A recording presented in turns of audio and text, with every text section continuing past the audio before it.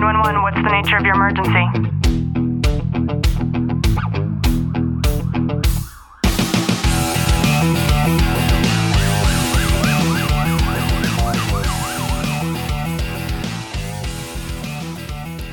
Welcome back to the Tactical Living Podcast. I'm your host, Ashley Walton, and I am joined with Mr. Clint Walton. Baby, how are you?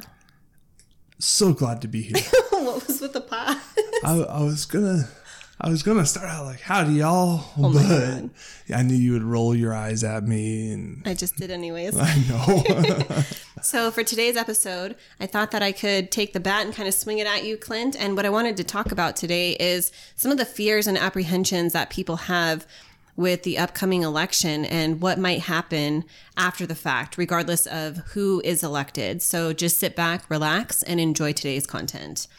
Now, there are many conspiracy theories. There are many very valid concerns that people have as to what might happen come election day. And of course, we don't even know if there will be a victor. We don't know who will be proclaimed president, probably even close to November 3rd. So some of the things that I've heard people express concerns around are the potential rioting, that might take place. People are worried about the market crashing. People are worried about instability in the market once again. People are also worried about, maybe martial law coming into effect. I've heard people worried about the military coming out and showing presence on the streets. I've heard a lot of different things. So I'm just wondering, Clint, what your perspective is on the potentials. And as you're explaining all this, all I can think about is chickens. So it sounds very strange. Ashley brought up the other night, she's ready to fall asleep. I'm kind of just winding down, watching TV. And she starts asking me these questions about having chickens and how eggs get inseminated and stuff like that, which I don't know the answer to still. But she starts covering, she thinks it might be a good idea for us to get chickens to have an additional protein base or extra food in case something does happen. We like preparing for best and worst case scenarios. And that's just kind of one of those mindsets that we talk about and discuss and see if it's something that will come to fruition for us. Given the political scene within our country right now, it's scary. And we were talking about this last night of, you go back 15 years ago and bring up the socialist mindset, and no one would even consider that of being plausible. And it's scary to see how many people are conditioned into believing what socialism is and how it could benefit our country. Now, going back on topic, in speaking of the election and seeing which way it goes, there's a lot that we have to prepare for, one side or the other. If Trump gets elected, we'll say, I guarantee you're going to see more protests. I mean, the first go around, we saw tons of protests after he was elected. His inauguration had the women's rights protests going out, and that continued for some time. But giving our specific area of where our country stands right now with the BLM and Antifa and all these other organizations going out there and protesting to fight this power that they believe is out to get them, you're going to see that push. And I mean, we all hope it doesn't occur, but you're going to see that push. And I know from the other side of the spectrum of it, people are tired of dealing with them and sitting back. Patriots. Yes.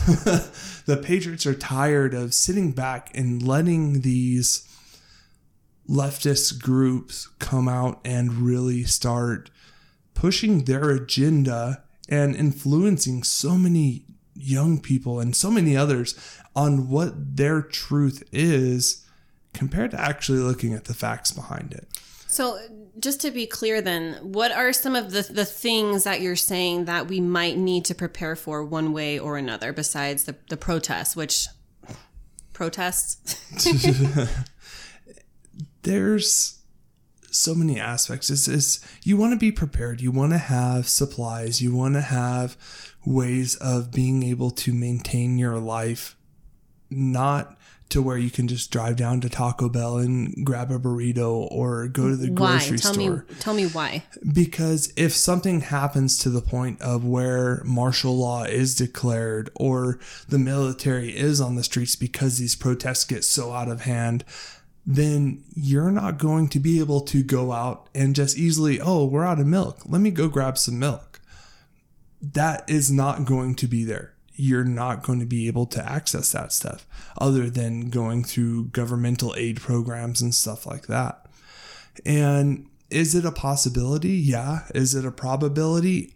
I couldn't tell you, because given the environment this year, 2020 has just been it's a great year on many factors, but a cluster on so many others, politically wise. And it's scary to see how far things have come and how far these groups have pushed it, and they've been allowed to get away with it. And that's why you're seeing those patriots starting to step up a little bit more, because they're tired of seeing them get taken advantage of. They're tired of being taken advantage of, and they're going to go out and start fighting back. Whether you agree with it or not, neither side should be fighting amongst each other. We're one country, and that old saying, united we stand, but divided we fall. That is the route we're going. We're going divided. And you can blame President Trump on this. You can blame the left parties. You can blame whoever the hell you want. But the bottom line is, we as a people have that right to make a choice, whether we stay on our side, go on the other side, or just, keep pushing forward to live that American dream. We watched the Comey Rule. Yes. Is that what it was called? Mm-hmm. And clearly left-handed produced. And one thing that had come up was, I was talking to Clint about how the media has pushed how influenced the election was and now is going to be because of Russia.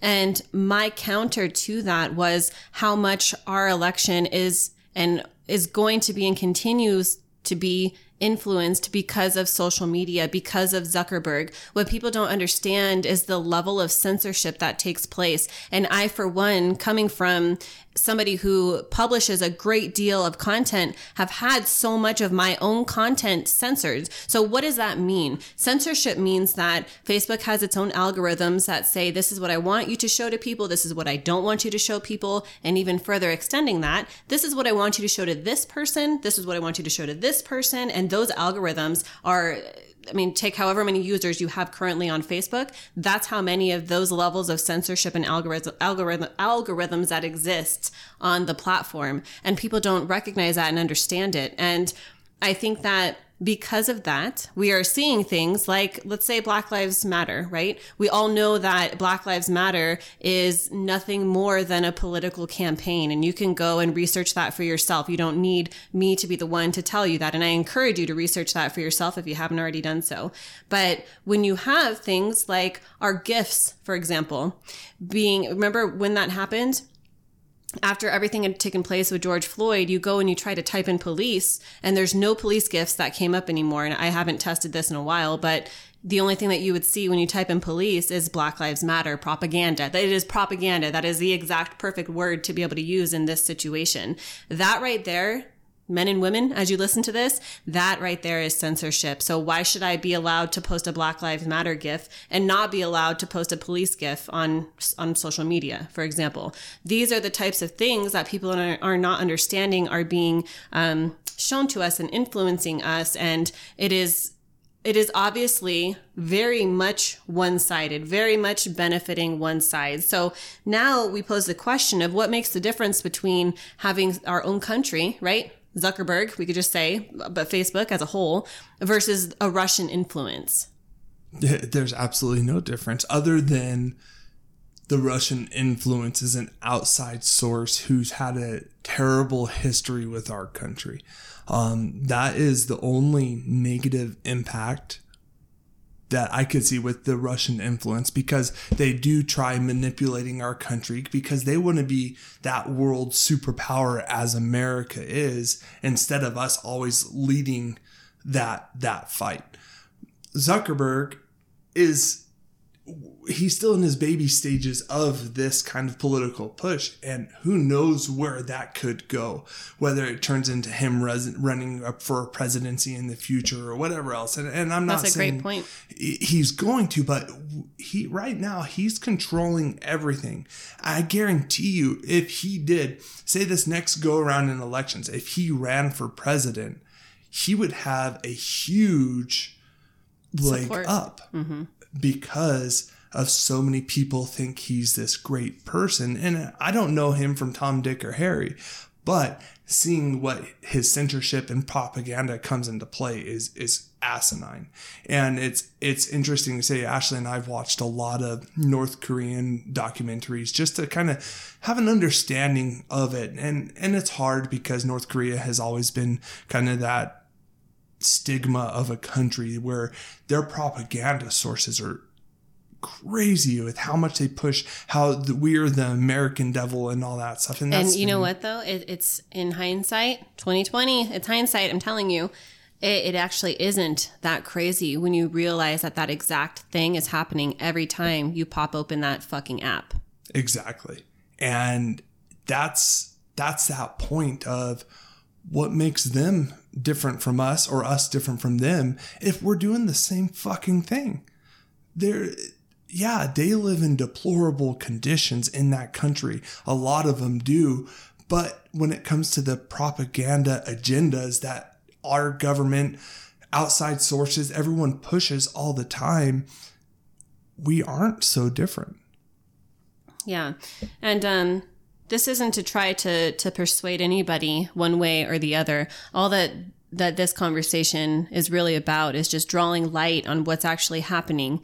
And when you further educate yourself, and I encourage you to, then you start to realize just how much governmental control is really being taken advantage of right now. And 2020 has been a prime example of that. And if the only thing that you've gotten out of this episode is it might be time to get some chickens of your own, then so be it.